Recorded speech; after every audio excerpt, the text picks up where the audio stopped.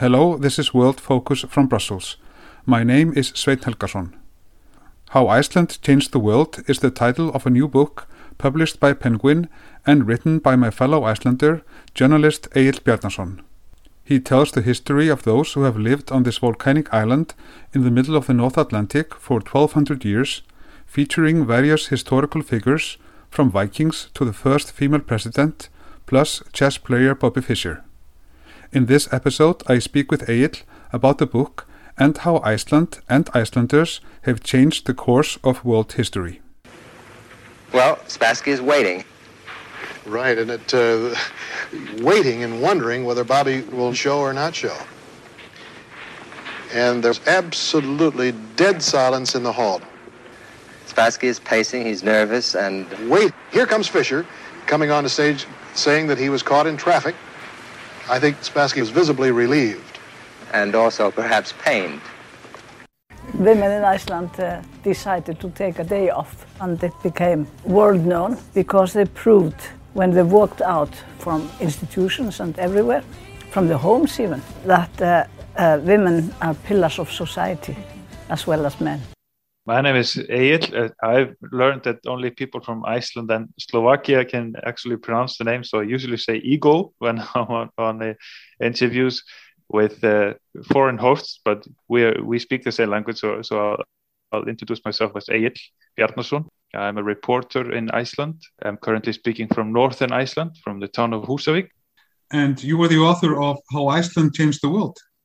Yes, I just published this book with the title that is maybe not so humble, but is a way to get people who are not Icelandic interested in Icelandic history. Exactly. Let's begin by talking about that.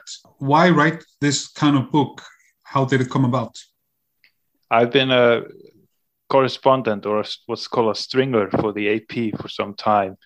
And that means I have to come up with stories, and sometimes the Associated Press, they asked me to do some stories. And a few years ago, they suggested that I would update the obituary archive that they have. They have this archive of about 1,500 pre-written obituaries about mostly famous people to be released immediately upon their death. But there are also these medium famous or less famous figures that we've never heard of, but we've heard of what they've done. So they maybe invented a famous slogan or been motivated a famous political event or invented a company or something like that. They put their mark on history.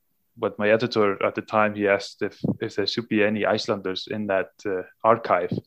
And so that's when I started sort of looking around and seeing where we Icelanders, the ones who are alive today and from the past, where they've sort of put a mark on world history in some way or another. And that's sort of how the theme came about. But I've always been interested in the history of Iceland because it's so rare that you can tell the history of one country from day one.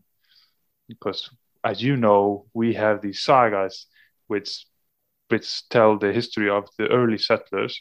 They're not 100% accurate, but they do give us a narrative to go from the birth of the nation to the modern day. So that's a really natural story that I wanted to tell, but I didn't really have a way into it until I started thinking about it from this sort of global perspective of how can I connect this Icelandic history to famous world events. And that's what the book tries to do in 10 chapters.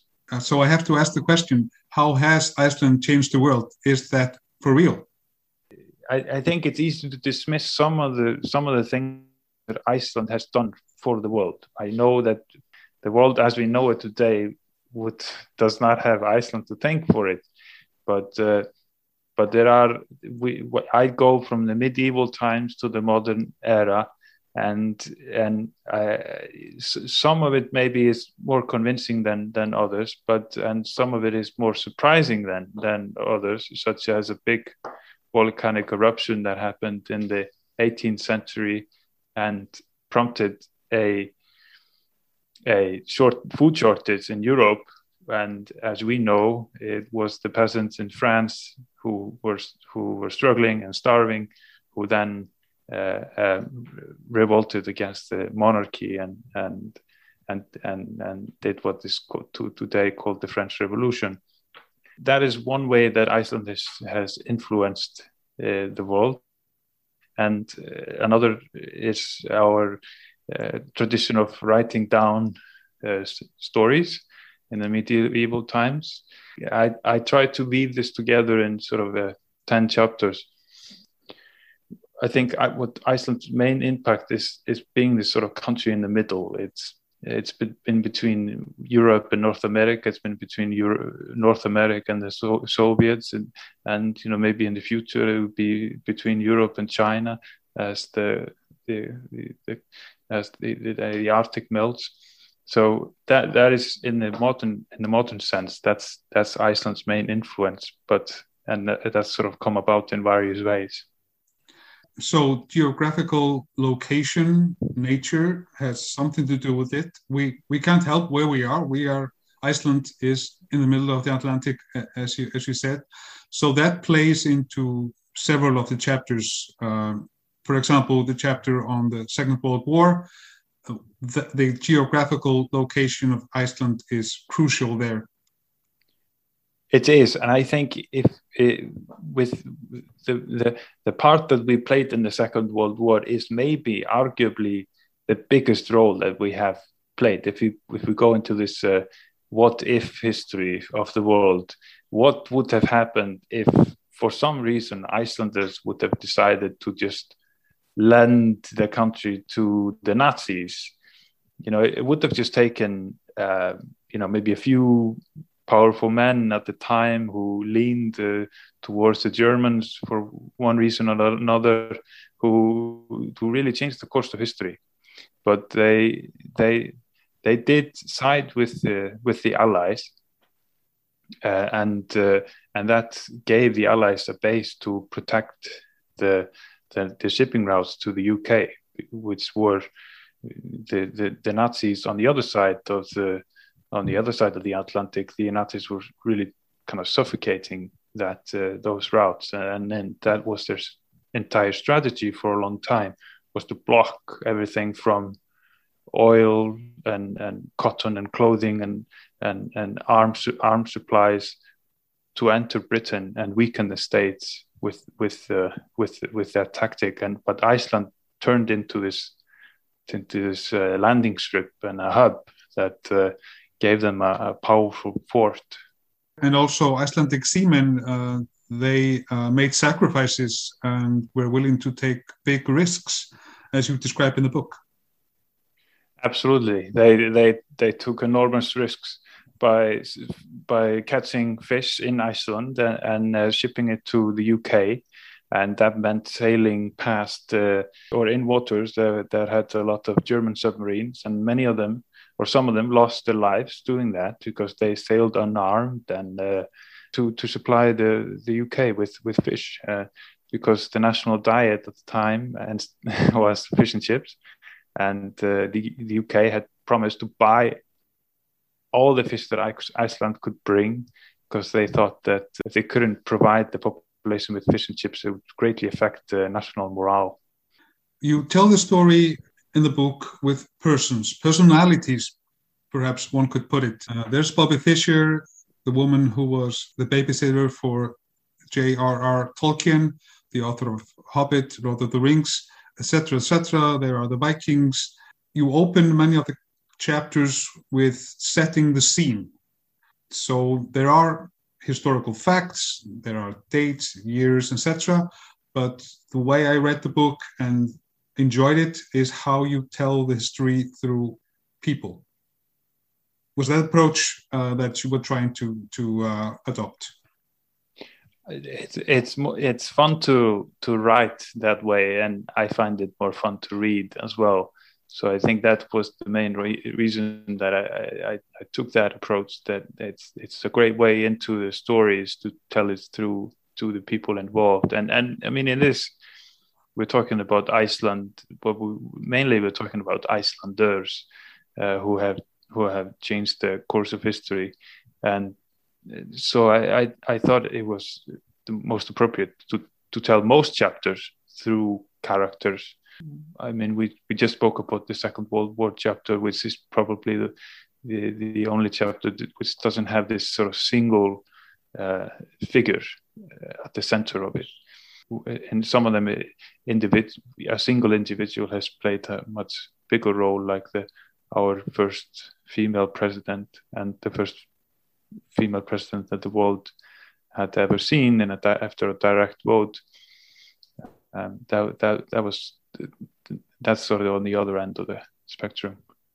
We're talking there about Vigdís Finnbogadóttir, and Bobby Fischer, as we mentioned, he played this incredible chess match, the duel of the century, they called it, in 1972 in Reykjavik, played against Spassky, the Russian chess player. And then, as fate would have it, Bobby Fischer is buried in a cemetery just outside our common hometown, Selfoss. That's curious. That's interesting. Yeah. So, for the sake of full disclosure, we have both worked at the same local newspaper in Iceland, in this town of Selfoss, and it's near Reykjavik.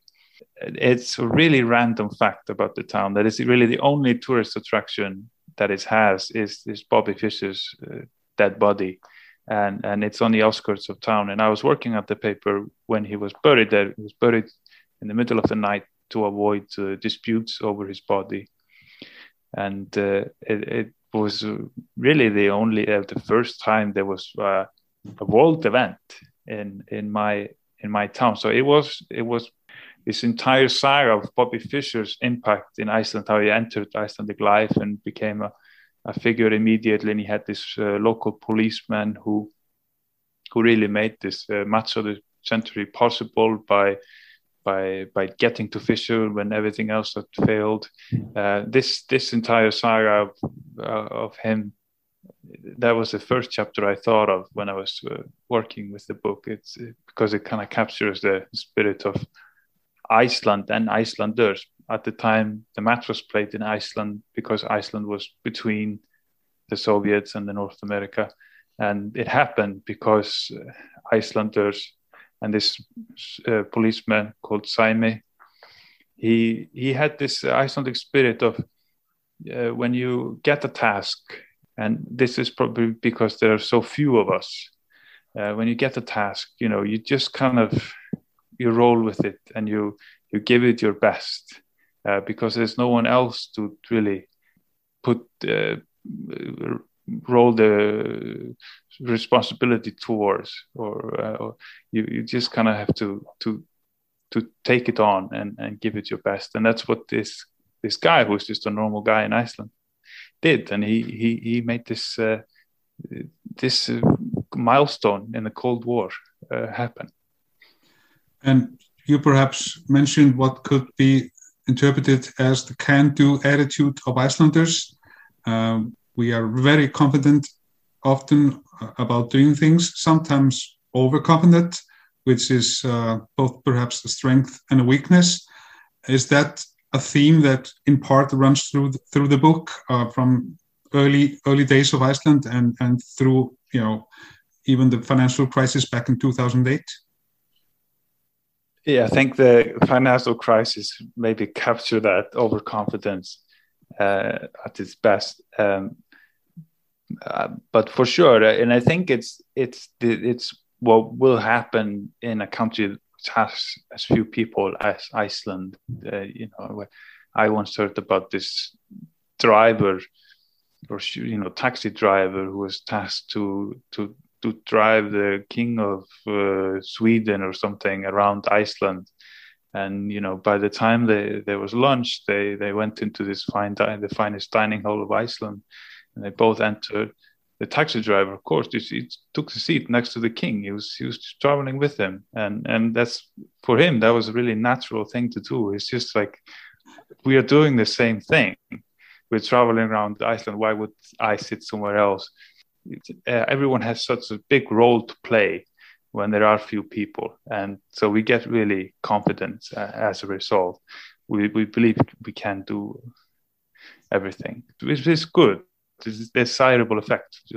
Something you want. It's a spirit you want in a society. And perhaps what captures that best is Icelanders are now, I think, 368,000 something. We almost tell the exact number of inhabitants in Iceland up to each head. Yeah, we do. We're counting. I'm waiting for the day that we will exceed the number of sheep in Iceland. That has not happened yet, but that will be a big milestone that might happen in my lifetime.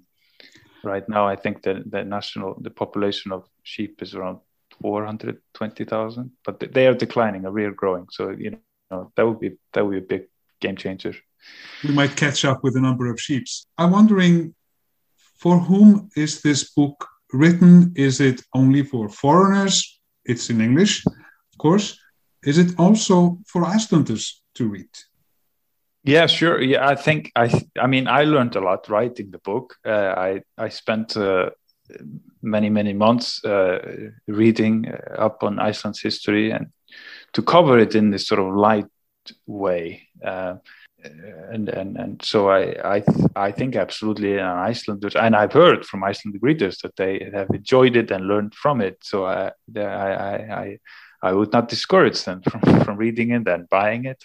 But the idea, and that was when I started writing it and pitching it to my publisher, was to write a book about Iceland's history for someone who did not have a big stake in Iceland's history, to make it relevant for someone who just came or just sort of wanted to get to kind of grasp Iceland's history.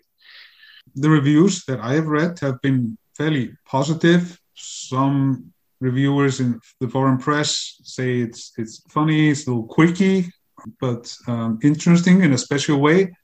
Are you pleased with the reviews in the foreign press so far? I'm really pleased. I'm surprised. I did not think that anyone would be. There was no one waiting for Iceland's history to be published. So I didn't. No one, and not even my publisher, wasn't really sure how it would be perceived. I think the timing was a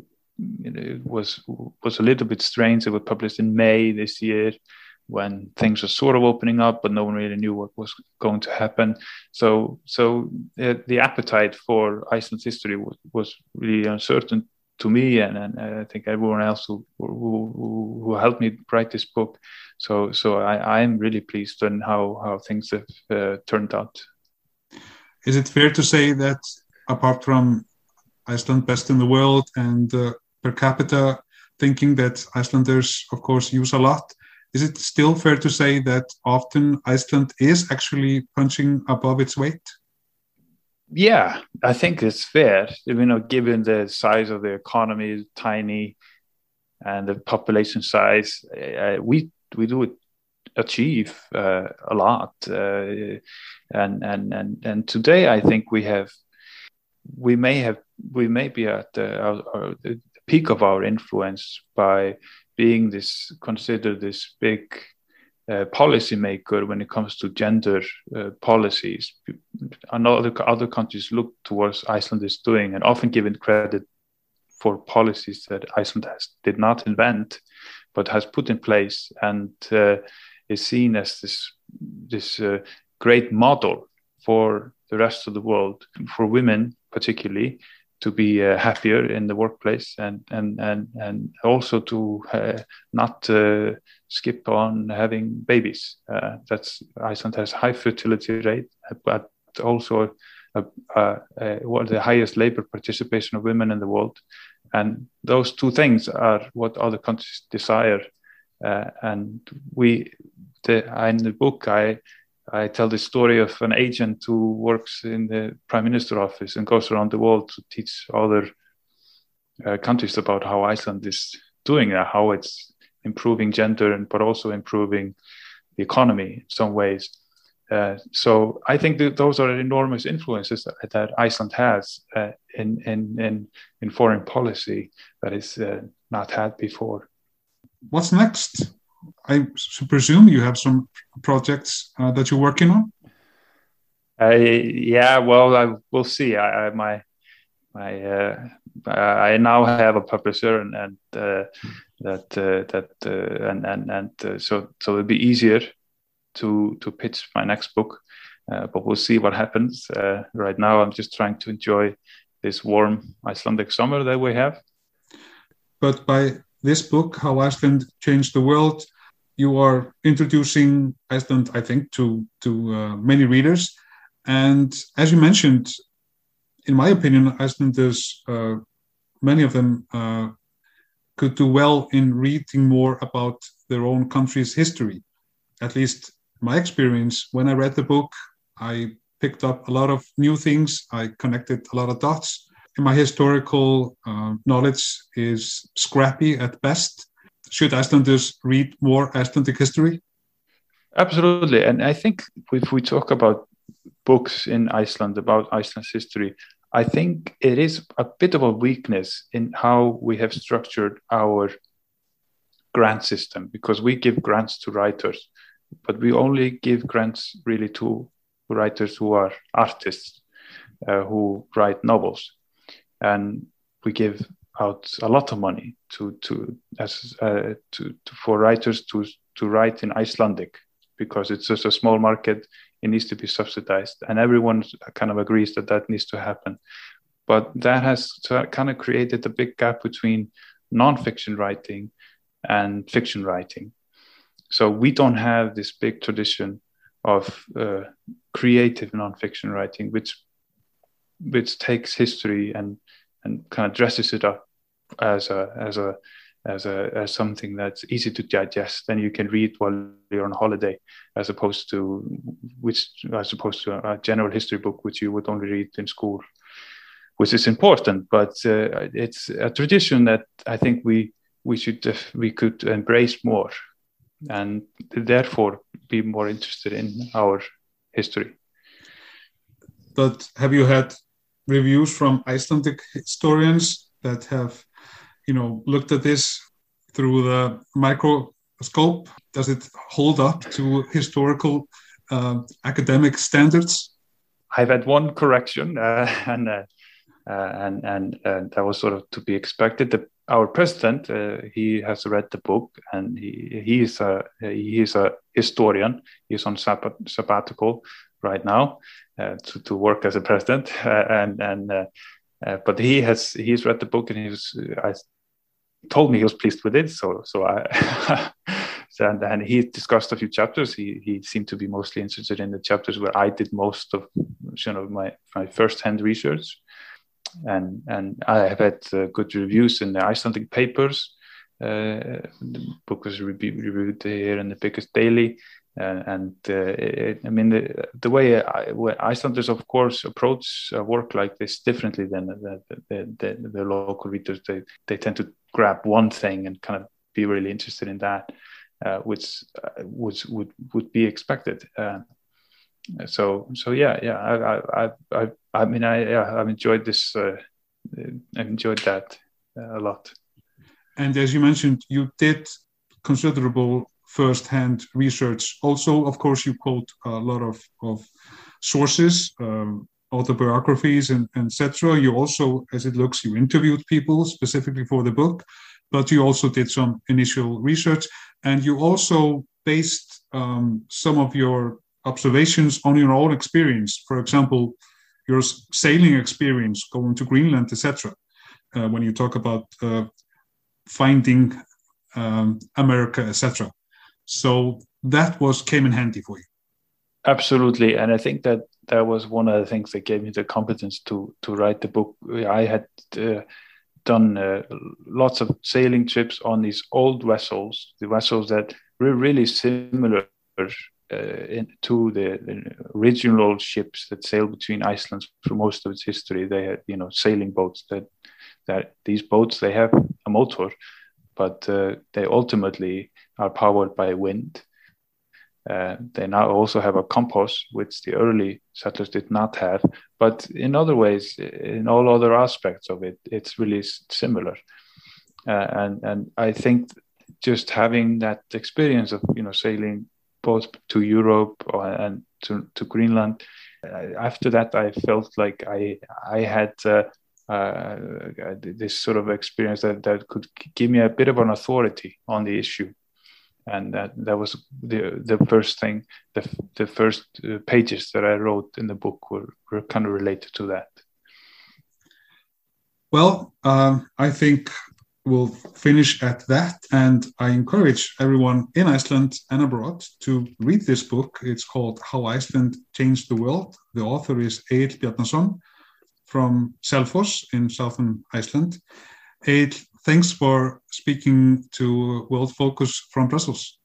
Thank you for having me.